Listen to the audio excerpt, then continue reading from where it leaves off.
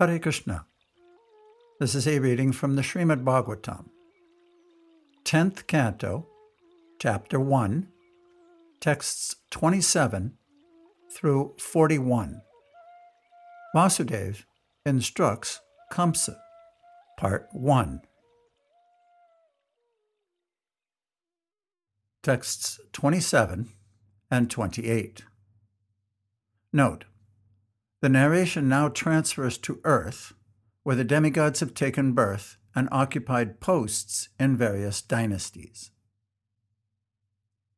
Sukadeva Goswami continued. Formerly, Surasena, the chief of the Yadu dynasty, had gone to live in the city of Mathura. There, he enjoyed the places known as Mathura and Surasena. Since that time, the city of Mathura has been called the capital of all the kings of the Yadu dynasty.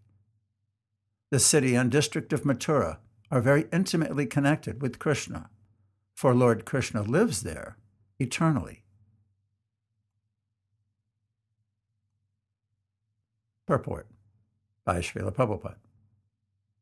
It is understood that Mathura city is the transcendental abode of Lord Krishna. It is not an ordinary material city, for it is eternally connected with the Supreme Personality of Godhead. Vrindavan is within the jurisdiction of Mathura, and it still continues to exist. Because Mathura and Vrindavan are intimately connected with Krishna eternally, it is said that the Lord never leaves Vrindavan. Vrindavanam parityaja padam ekam nagachati. At present, the place known as Vrindavan, in the district of Mathura, continues its position as a transcendental place, and certainly anyone who goes there becomes transcendentally purified. Navadvip Dham is also intimately connected with Brajabhumi. Srila Narottam Das Thakur therefore says, Sri Gaura Mandala Bhumi Yeva Jana Chintamani Tarahaya Vrajabhumi Vasa. Vrajabhumi refers to Mathura Vrindavan, and Gauramandala Bhumi includes Navadvip. These two places are non-different. Therefore, anyone living in Navadvip Dham, knowing Krishna and Sri Chaitanya Mahaprabhu to be the same personality, lives in Brajabhumi, Mathura Vrindavan. The Lord has made it convenient for the conditioned soul to live in Mathura, Vrindavan, and Navadvip, and thus be directly connected with the Supreme Personality of Godhead. Simply by living in these places, one can immediately come into contact with the Lord. There are many devotees who vow never to leave Vrindavan and Mathura. This is undoubtedly a good vow. But if one leaves Vrindavan, Mathura, or Navadvip Dham for the service of the Lord, he is not disconnected from the Supreme Personality of Godhead. At any rate, we must understand the transcendental importance of Mathura Vrindavan and Navadvip Dham. Anyone who executes devotional service in these places certainly goes back home, back to Godhead, after giving up his body. Thus the words, Mathura Bhagavan Yatra Nityam Sanihito Hari, are particularly important. A devotee should fully utilize this instruction to the best of his ability. Whenever the Supreme Lord personally appears, he appears in Mathura because of his intimate connection with this place. Therefore, although Mathura and Vrindavan are situated on this planet Earth, they are transcendental abodes of the Lord.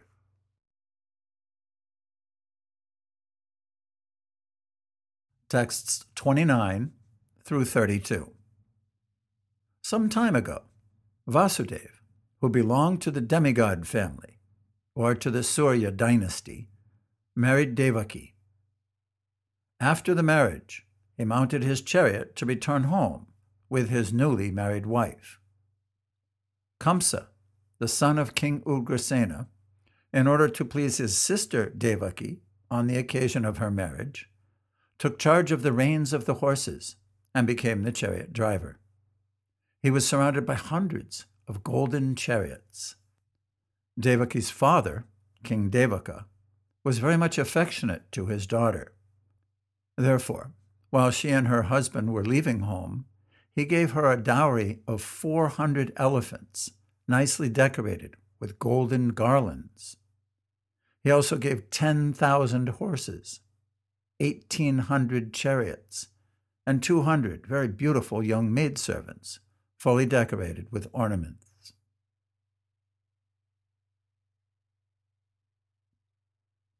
Purport by Srila Prabhupada.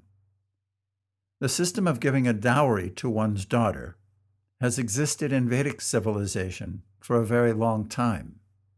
Even today, following the same system, a father who has money will give his daughter an opulent dowry.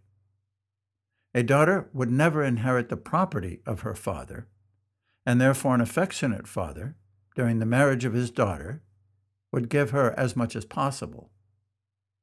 A dowry, therefore, is never illegal according to the Vedic system. Here, of course, the gift offered as a dowry by Devaka to Devaki was not ordinary. Because Devaka was a king, he gave a dowry quite suitable to his royal position. Even an ordinary man, especially a high-class Brahmin, Kshatriya, or Vaishya, is supposed to give his daughter a liberal dowry. Immediately after the marriage, the daughter goes to her husband's house, and it is also a custom for the brother of the bride to accompany his sister and brother-in-law to exhibit affection for her. This system was followed by Kamsa.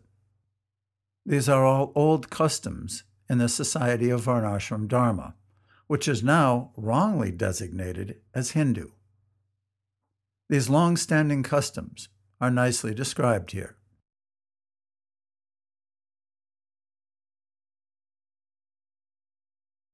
Texts 33 and 34.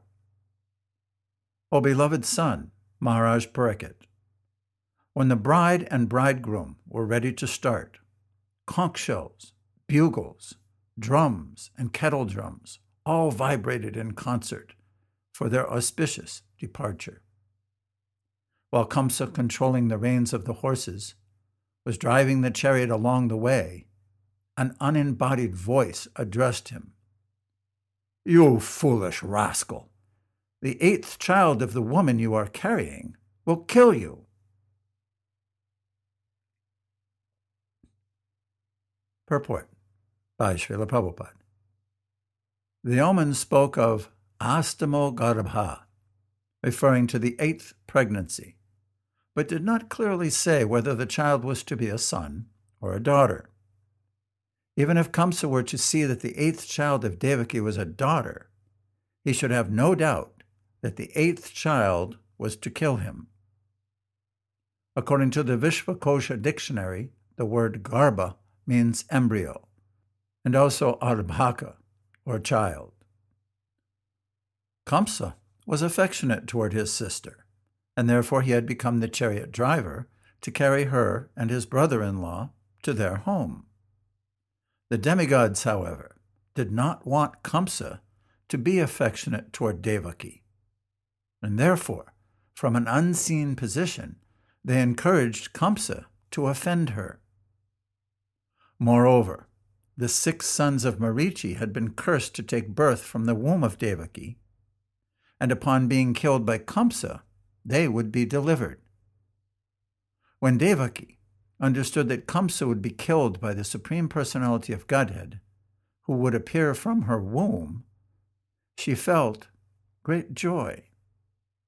The word vahase is also significant, because it indicates that the ominous vibration condemned Kamsa for acting like a beast of burden by carrying his enemy's mother.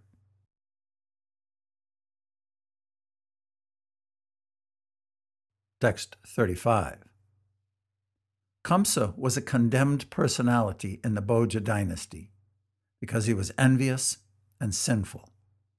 Therefore, upon hearing this omen from the sky, he caught hold of his sister's hair with his left hand and took up his sword with his right hand to sever her head from her body.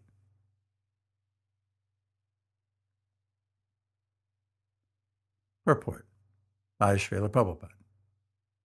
Kamsa was driving the chariot and controlling the reins with his left hand. But as soon as he heard the omen that his sister's 8th child would kill him, he gave up the reins, caught hold of his sister's hair, and with his right hand took up a sword to kill her.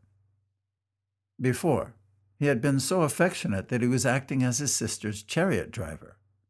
But as soon as he heard that his self-interest or his life was at risk, he forgot all affection for her and immediately became a great enemy. This is the nature of demons. No one should trust the demon, despite any amount of affection. Aside from this, a king, a politician, or a woman cannot be trusted, since they can do anything abominable for their personal interest. Chanakya Pandit therefore says, Visvaso naiva kartavya, strishu raja kulesu cha.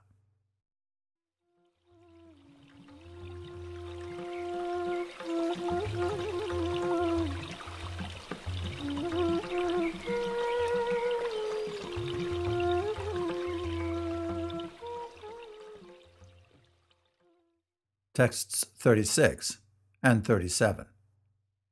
Wanting to pacify Kamsa, who was so cruel and envious that he was shamelessly ready to kill his sister, the great soul, Vasudeva, who was to be the father of Krishna, spoke to him the following words.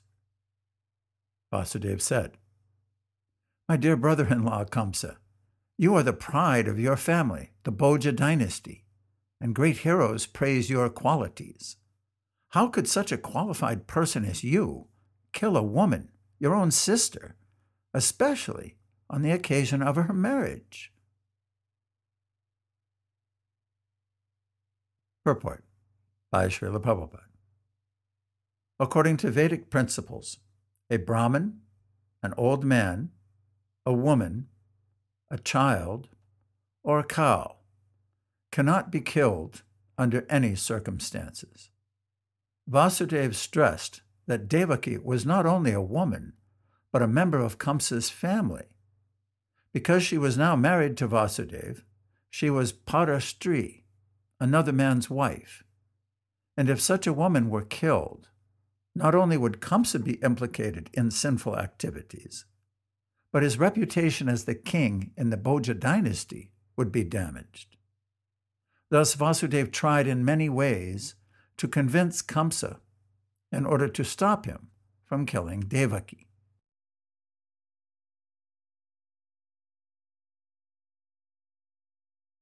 Text 38.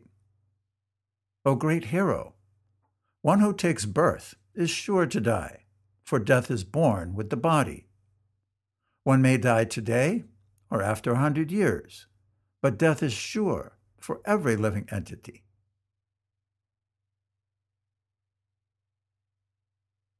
Purport by Srila Prabhupada. Vasudeva wanted to impress upon Kamsa that although Kamsa feared dying and therefore wanted to kill even a woman, he could not avoid death. Death is sure. Why then should Kamsa do something that would be detrimental to his reputation and that of his family? As confirmed in Bhagavad Gita 2:27, Jatasya hi dhruvo mityur, dhruvam janma mritasya cha, tasmara parhyarye rite, natvam sochitam arhasi. For one who has taken birth, death is certain, and for one who is dead, birth is certain. Therefore, in the unavoidable discharge of your duty, you should not lament. One should not fear death. Rather, one should prepare oneself for the next birth. One should utilize one's time in this human form to end the process of birth and death. It is not that to save oneself from death, one should entangle oneself in sinful activities. This is not good.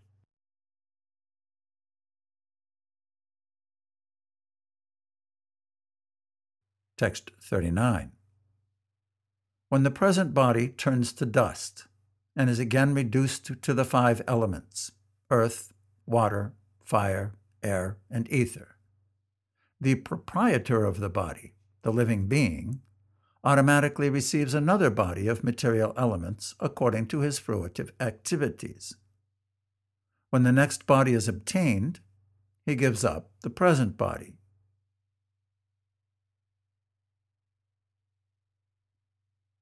Purport by Srila Prabhupada. This is confirmed in Bhagavad Gita, which presents the beginning of spiritual understanding. Dehinosmin yata dehe, komaram yovanam jara, tata dehantara praptir, dhiras tatra namuyati. As the embodied soul continually passes, in this body, from boyhood to youth to old age, the soul similarly passes into another body at death. The self-realized soul is not bewildered by such a change. Bhagavad Gita 2:13. A person or an animal is not the material body. Rather, the material body is the covering of the living being. Bhagavad Gita compares the body to a dress and elaborately explains how one changes dresses one after another. The same Vedic knowledge is confirmed here. The living being, the soul, is constantly changing bodies, one after another. Even in this present life, the body changes from childhood to boyhood, from boyhood to youth, and from youth to old age. Similarly, when the body is too old to continue, the living being gives up this body and, by the laws of nature, automatically gets another body, according to his fruitive activities, desires, and ambitions. The laws of nature control this sequence, and therefore, as long as the living entity is under the control of the external material energy, the process of bodily change takes place automatically, according to one's fruitive activities. Vasudeva, therefore, wanted to impress upon Kamsa that if he committed this sinful act of killing a woman, in his next life he would certainly get a material body still more conditioned to the sufferings of material existence. Thus Vasudeva advised Kamsa not to commit sinful activities. One who commits sinful activities because of ignorance, tamaguna, obtains a lower body. Karanam guna sangosya sad asat yona janmasu. Bhagavad Gita 13:22. There are hundreds and thousands of different species of life. Why are there higher and lower bodies? One receives these bodies according to the contaminations of material nature. If in this life one is contaminated by the mode of ignorance and sinful activities, duskriti, in the next life, by the laws of nature, one will certainly get a body full of suffering. The laws of nature are not subservient to the whimsical desires of the conditioned soul. Our endeavor, therefore, should be to associate always with sattva guna and not indulge in rajaguna and tamaguna. Rajas tamo bhava. Lusty desires and greed keep the living entity perpetually in ignorance and prevent him from being elevated to the platform of sattva guna or shuddha sattva guna. One is advised to be situated in shuddha sattva guna, devotional service, for thus one is immune to the reactions of the 3 modes of material nature.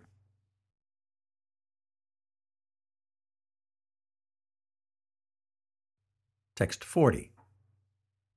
Just as a person traveling on the road rests one foot on the ground and then lifts the other, or as a worm on a vegetable transfers itself to one leaf and then gives up the previous one, the conditioned soul takes shelter of another body and then gives up the one he had before. Purport by Srila Prabhupada.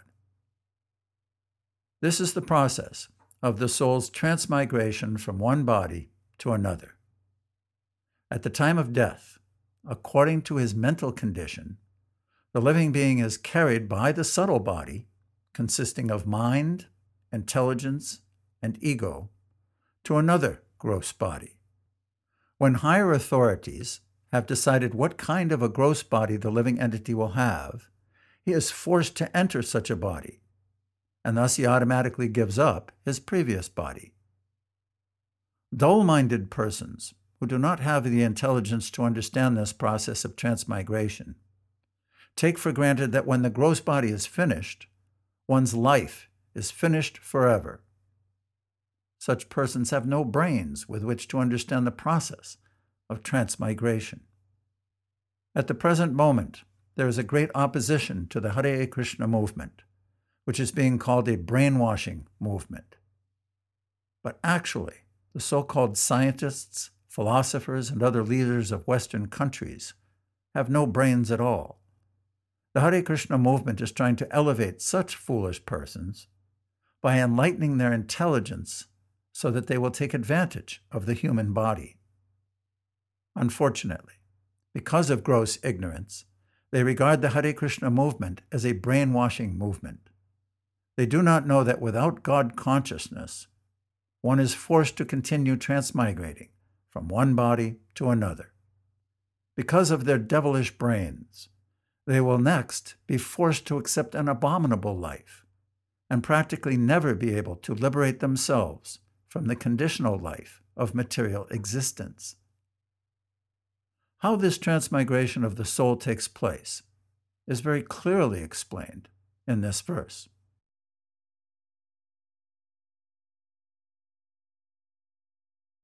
Text 41.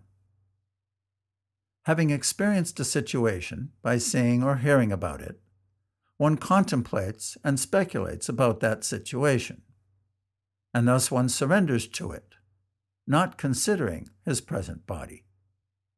Similarly, by mental adjustments, one dreams at night of living under different circumstances, in different bodies, and forgets his actual position. Under this same process, one gives up his present body and accepts another. Tatha dehantara prapti.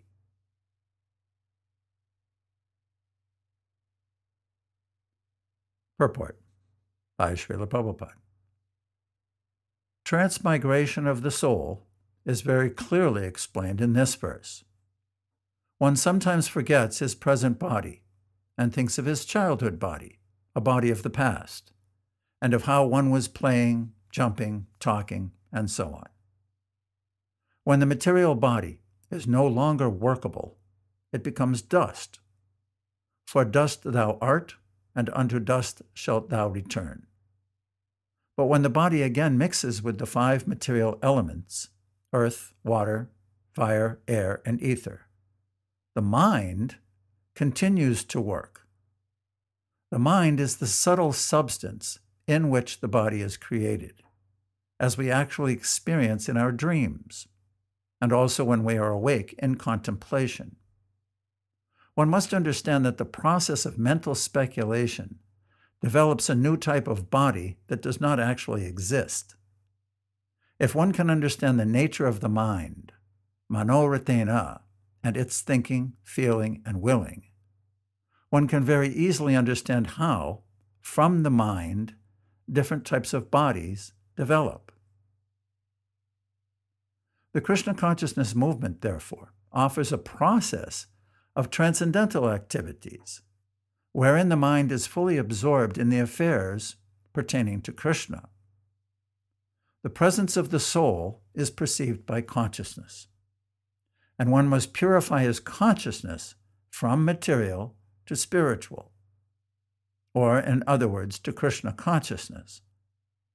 That which is spiritual is eternal, and that which is material is temporary. Without Krishna consciousness, one's consciousness is always absorbed in temporary things.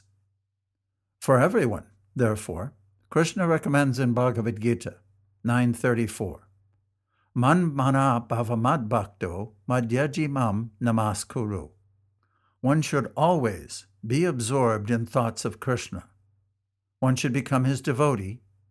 One should always engage in his service and worship him as the supreme great. And one should always offer him obeisances. In the material world, one is always a servant of a greater person.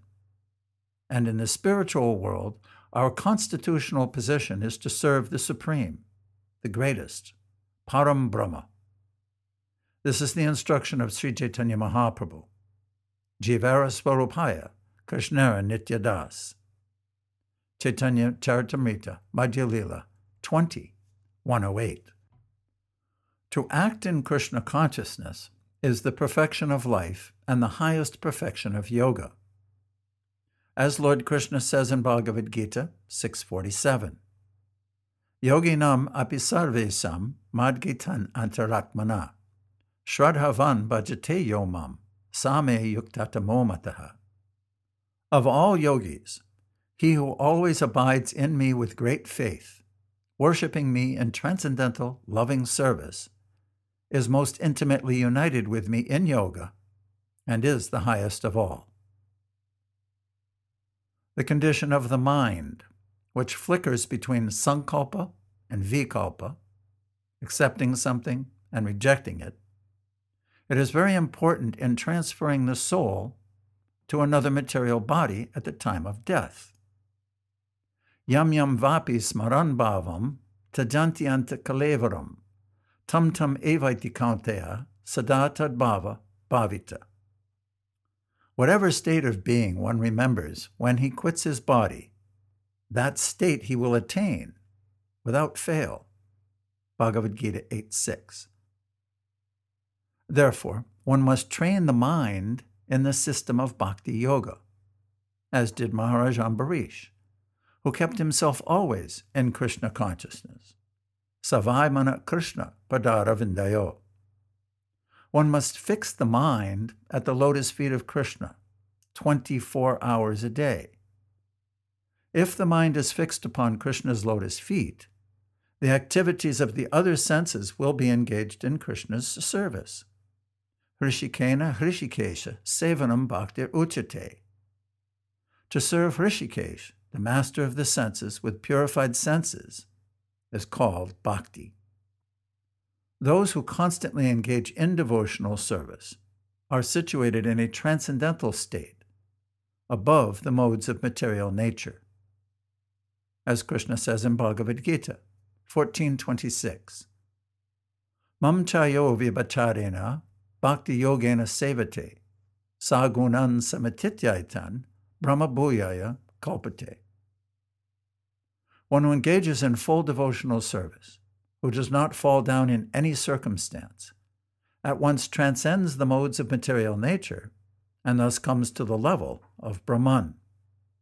One must learn the secret of success from the Vedic literatures, especially when the cream of Vedic knowledge is presented by Bhagavad Gita as it is. Because the mind is ultimately controlled by the Supreme Personality of Godhead, Krishna, the word apasmriti is significant. Forgetfulness of one's own identity is called apasmriti. This apasmriti can be controlled by the Supreme Lord. For the Lord says, Mataksmitir Jnanam Apohanam Cha. From me come remembrance, knowledge, and forgetfulness. Instead of allowing one to forget one's real position, Krishna can revive one's original identity at the time of one's death, even though the mind may be flickering. Although the mind may work imperfectly at the time of death, Krishna gives a devotee shelter at his lotus feet. Therefore, when a devotee gives up his body, The mind does not take him to another material body. Taktva deham punar janma naitimam eti. Rather, Krishna takes the devotee to that place where he is engaged in his pastimes, mam eti, as we have already discussed in the previous verses. One's consciousness, therefore, must always be absorbed in Krishna, and then one's life will be successful. Otherwise, the mind will carry the soul to another material body. The soul will be placed in the semen of a father and discharged into the womb of a mother.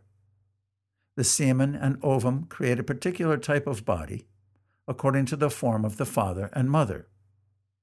And when the body is mature, the soul emerges in that body and begins a new life. This is the process of transmigration of the soul from one body to another, tata dehantara prapti. Unfortunately, those who are less intelligent think that when the body disappears, everything is finished. The entire world is being misled by such fools and rascals. But as stated in Bhagavad Gita 2:20, Nahanyate hanyamane sarire, the soul does not die when the body is destroyed. Rather, the soul takes on another body.